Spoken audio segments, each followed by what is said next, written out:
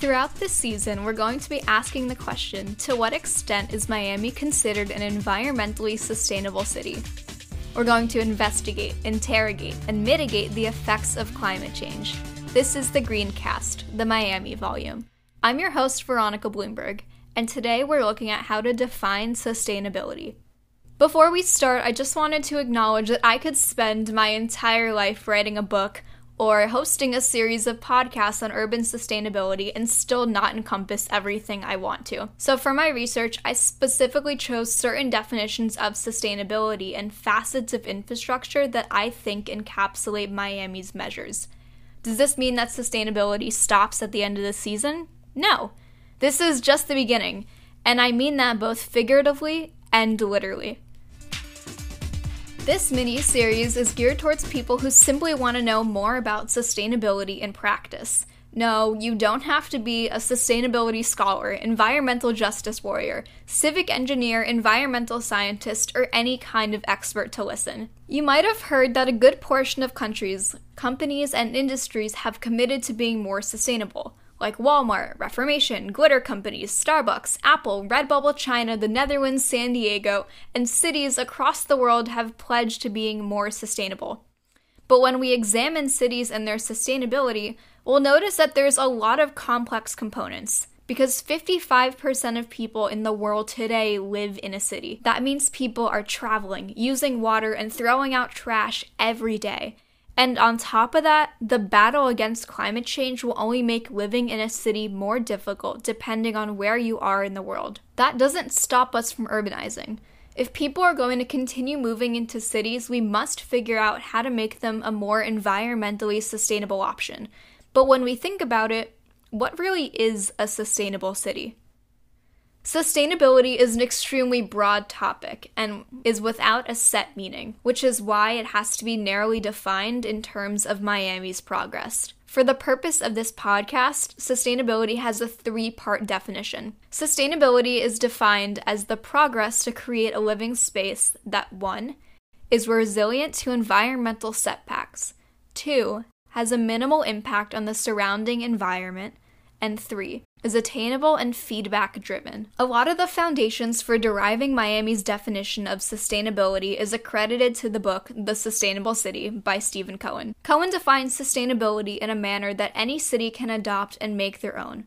But Miami needs more than superordinate guidelines. For Miami to be considered an environmentally sustainable city, it has to be resilient to environmental setbacks. The Rockefeller's Foundation, 100 Resilient Cities, specifies that resilience means providing the opportunity for every person in every community to bounce back after large-scale shock events, and not only to survive, but thrive in the face of unknown challenges. Miami's infrastructure systems need to be able to efficiently rebound from environmental devastation to avoid long-term damage or city-wide debilitation. This entails being prepared for a devastation before natural disasters actually happen. That said, there are many ways to evaluate the cleanup and response methods after a hurricane hits. Many important factors include flood insurance or FEMA, but this is beyond the scope of my research.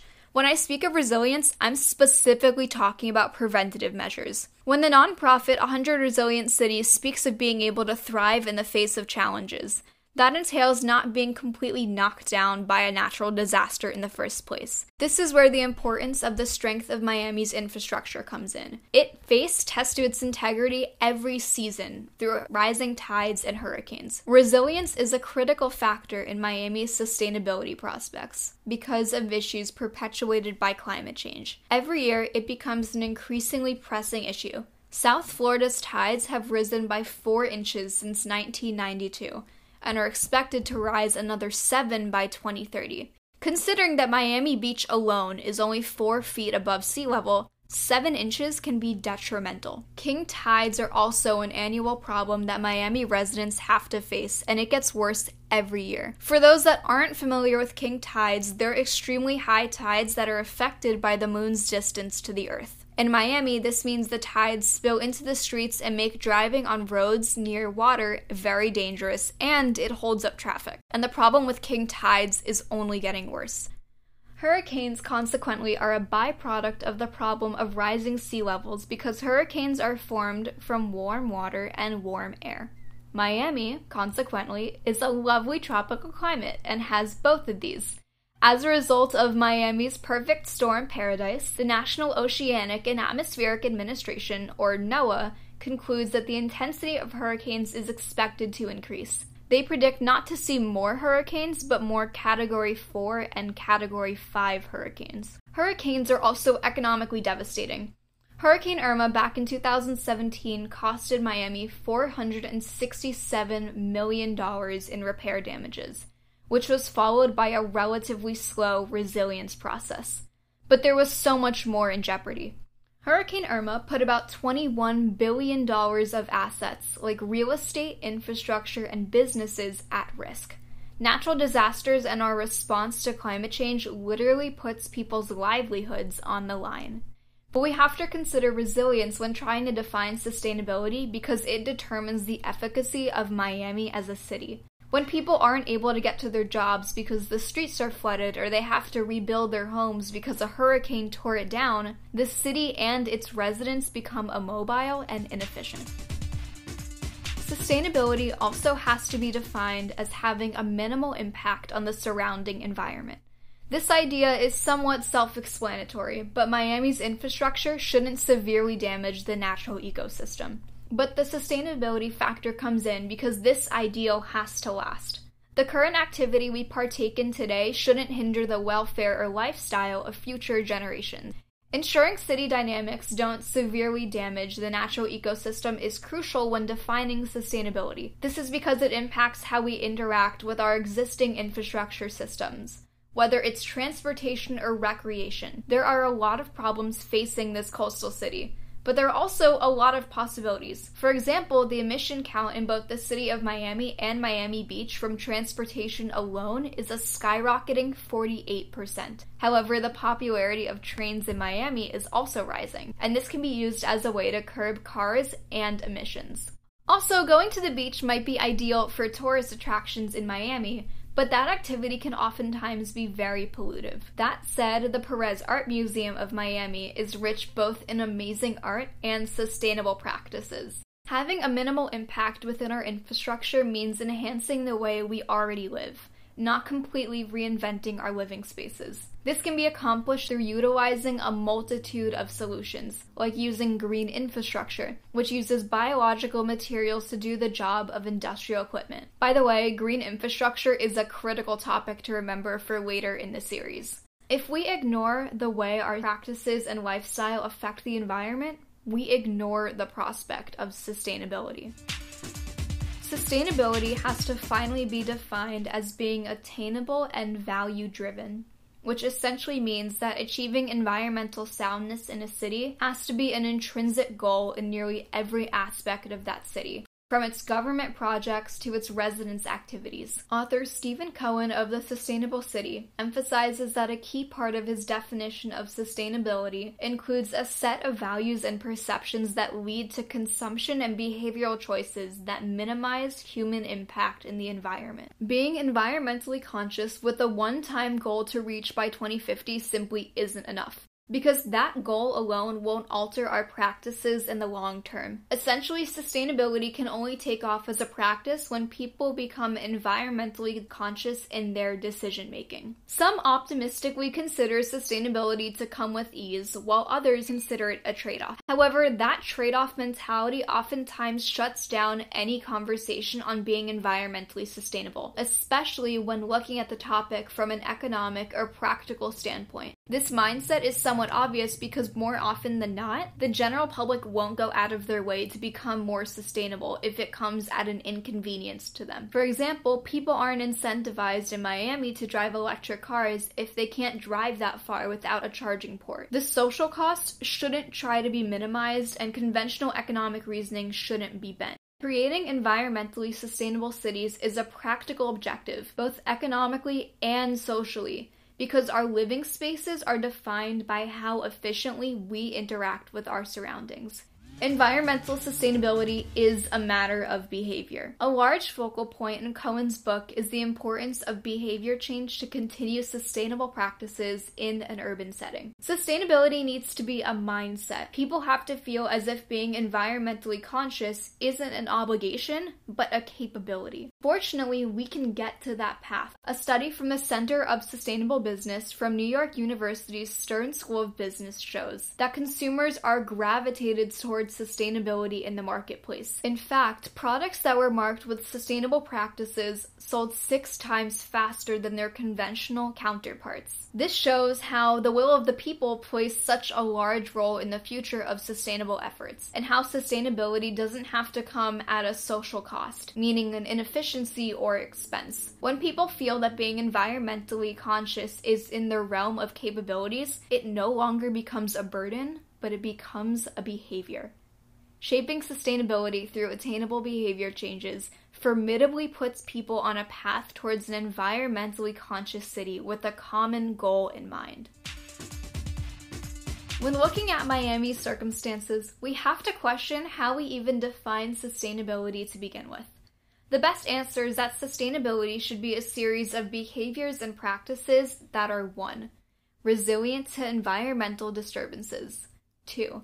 Minimally impacting the natural ecosystems, and 3. Attainable and value-driven. Being sustainable isn't just a one-sided effort by a city government, but a synergetic effort, one in which the government, the private sector, and the environment all benefit from. At the end of the day, the welfare of our environment dictates the welfare of our lifestyle, meaning we have to be sustainable, not just to prevent future damage, but also to maintain the way we live. The reality is, the longer people, both in the public and private sector, put off sustainable efforts, the harder it's going to be to clean up. Since we're focusing on Miami, a place that prides itself on its tropical climate, the environment is one of the main factors we have going for us. We literally cannot afford to lose our environment, because then we all lose. This is why it's so critical that we examine our existing systems and our infrastructure. This is part 1 of the Greencast, the Miami volume. I'm your host, Veronica Bloomberg. Thanks for listening. Our music was made by NSU University School students Peter Coltis, Ali Utruya, Christina Maineri, and Brian G. Those are all high school sophomores and juniors that made professional quality music, and they're extremely talented. Special thanks to Miss Ann Sowers for her brainstorming, revising, and overall support for the production of this series. Like most kids, one of my fondest memories when I was little was going to Disney World. It was 2005 on a dark and stormy morning, when my mom woke me up at 4:30 in the morning, packed the car, and set off to Orlando. By 8 a.m., with a princess tiara on my hand, I was walking into the gates of the Magic Kingdom. While I did have my fair share of Mickey Waffles, Splash Mountain rides, and princess meet and greets, I wasn't just there for a weekend getaway. My mom took me because Hurricane Wilma was coming in, and she knew we were going to lose power and the streets were going to be flooded. And that's exactly what happened. While driving down to South Beach along the Intercoastal, the streets were flooded and the power lines were down, and I was fortunate enough to get away, but not everyone had the same opportunity. And then the same thing happened in 2017 with Hurricane Irma, except this time without Disney World. And rather than just the streets near the water being flooded, my own neighborhood had inches of water, downed power lines, and fallen trees. But a few months after Hurricane Irma, the drains that ran under the streets of my neighborhood were updated to prevent another flood. The power of infrastructure strikes again. Throughout this season, we're going to be asking the question, to what extent is Miami considered an environmentally sustainable city? We're going to investigate, interrogate, and mitigate the effects of climate change. This is the Greencast, the Miami volume. I'm your host, Veronica Bloomberg, and today we're looking at problems of water management. This isn't the first time Miami has had to rethink their water management. Hurricane Andrew in 1992 was a wake-up call for the municipality. After the hurricane hit, over 25,000 homes were completely destroyed, and another 101,000 homes were damaged from wind and water. There was this massive realization among municipal governments that more can be done leading up to a natural disaster, especially for Miami and South Florida, a hurricane. Preventative measures can be taken. So, following Andrew, building codes across the county were updated. Structures needed to be built with wind and hurricane impact glass, and more cement had to be used for fortification. Just as Hurricane Andrew taught us to update our standards, current projections should teach us the same lesson. We're facing another Andrew-sized revelation. As I mentioned in the first episode of Defining Sustainability, the National Oceanic and Atmospheric Administration predicts an increase in frequency of Category 4 and 5 hurricanes to hit Miami. This doesn't mean more hurricanes will occur, but of the hurricanes that will hit South Florida, more of them will be Category 4 and Category 5 in the future, meaning that more intense hurricanes will occur. More intense hurricanes means more water. Not only do we have to prepare for the storms themselves, but we also have to manage the water to avoid the problems of flooding, ruining homes, water damage, waterfront destruction, and unsafe drinking water. Of the many effects of excess stormwater can have on a city, the two most pressing issues Miami faces are flooding and stormwater pollution. It's no secret that when there's a hurricane in Miami, it will flood. However, the problem has exacerbated recently, because the infrastructure like the pumps, pipes, and drains that actually filter out the stormwater is out of date. Similarly, stormwater pollution is also becoming a serious problem for the city. Stormwater pollution occurs almost every time there's rainfall. Whenever it rains, water washes off the dirt and chemicals of our urbanization. This includes oil, litter, vehicle fluids, and other chemicals. These chemicals would usually be absorbed by the ground and natural systems. But since Miami is so urbanized with buildings, constructions, and concrete, there's less grass and other natural elements. This is an overlooked point, but it's very simple. Concrete can't absorb water, which makes the problem of stormwater pollution tremendously worse. Urbanization severely impacts the natural flood and toxic drainage of our systems, thus perpetuating the problems of flooding and stormwater pollution. Now, keep in mind, I haven't even factored in the problem of sea level rise. Miami is ground zero for sea level rise, and I mean that literally because we're basically 0 feet above sea level. In fact, the Center for Climate Integrity labeled Florida the most at-risk state for sea level rise. The bedrock of Florida, unlike that of the rest of the country, is limestone, which is a very porous mineral that absorbs water. This makes fighting sea level rise a complex and uphill battle, because the higher the water is, the more the land will absorb. Besides the fact that Florida's foundation is not as stable, the water is rising at an increasingly fast rate. So here's a fun fact about Miami's waters. There are sensors and buoys in the water that collect data every 6 minutes, which is kind of like a Fitbit/Apple Watch for the ocean, if you think about it. And they've tracked that the waters have risen 8 inches since 1950, which is a very noticeable difference since people are living and driving right next to the water. So let's stop for a minute and see what 8 inches of water really looks like. It's common in Miami to have severe flooding on a clear day, a phenomenon called sunny day flooding, or a severely high tide known as a king tide that will cause seawater to overflow in the streets, where people are driving through traffic and a layer of water. So carpool is taken literally in Miami. In the past 10 years, it's been rising at an even faster rate, 1 inch every year. So you're probably thinking that 1 inch isn't that much, but considering that Miami Beach alone is only 4 feet above sea level, 1 inch a year will add up quickly. It took 30 years for the water to rise 6 inches, but now the water is expected to rise another 6 inches in the next 10 to 15 years. Overall, the water is rising faster than the city can fix its infrastructure, which means Miami has less time to prepare. These extra 6 inches over the next 10 years have catastrophic repercussions, like property values declining or people losing their homes, and severely bad infrastructure that won't work in our favor. As of now, the infrastructure in place to protect residents from flooding and unsafe water are subpar. The seawalls, which are physical walls that protect the shoreline, are the coast's first line of defense against uncontrolled waters, but they're beginning to weaken.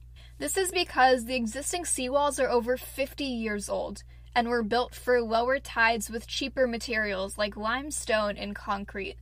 Yes, that is the same limestone that I talked about earlier. That's the rock that takes in a lot of water, yet it's being built to keep out water. The structures meant to keep out water were absorbed with a material that absorbs water. Smart engineering. Currently, the seawalls are deteriorating. There are cracks, voids, missing concrete, and misalignments within Miami seawalls. Now, the stormwater system as a whole is below average, and I mean that in the most elementary way. The 2017 Infrastructure Report Card gave Florida's water system a D. This is because the state isn't able to address all of the system's problems, which is why it's so crucial for municipalities like Miami to have to do some of the heavy lifting themselves. More importantly, stormwater infrastructure is overloaded and aging. This poses a crucial problem because if the storms are projected to be more intense and the tides are rising, the stormwater pumps and drains are going to be pushed to their breaking points and fail. In fact, we're beginning to see that now. Just this past July, one of the pumps in Miami Beach broke and dumped water runoff, including oil, debris, pesticides, and organic waste into Biscayne Bay. This is evident that the problem of stormwater pollution isn't far-fetched or distant, but is happening now. All of these problems coincide with one another. Rising sea levels paired with intense hurricanes will obviously put more stress on our existing infrastructure. None of this information should be groundbreaking, because these systems will obviously perform worse if the infrastructure is outdated and conditions are severe. Similar to the situation after Andrew, we have to update our standard ways of living and infrastructure in order to be resilient and prepared for dire situations. However, we shouldn't have to be knocked down like we were in Andrew to start taking action. To hear about how to prevent this city from sinking, check out the next episode, Solutions to Water Management. This is the Greencast. I'm your host, Veronica Bloomberg. Thanks for listening. Today's music was made by NSU University School students, Peter Coltis, Ali Uchuya, Christina Maineri, and Brian G. Thank you to Ms. Sellers for revising and organizing the sequencing of this episode.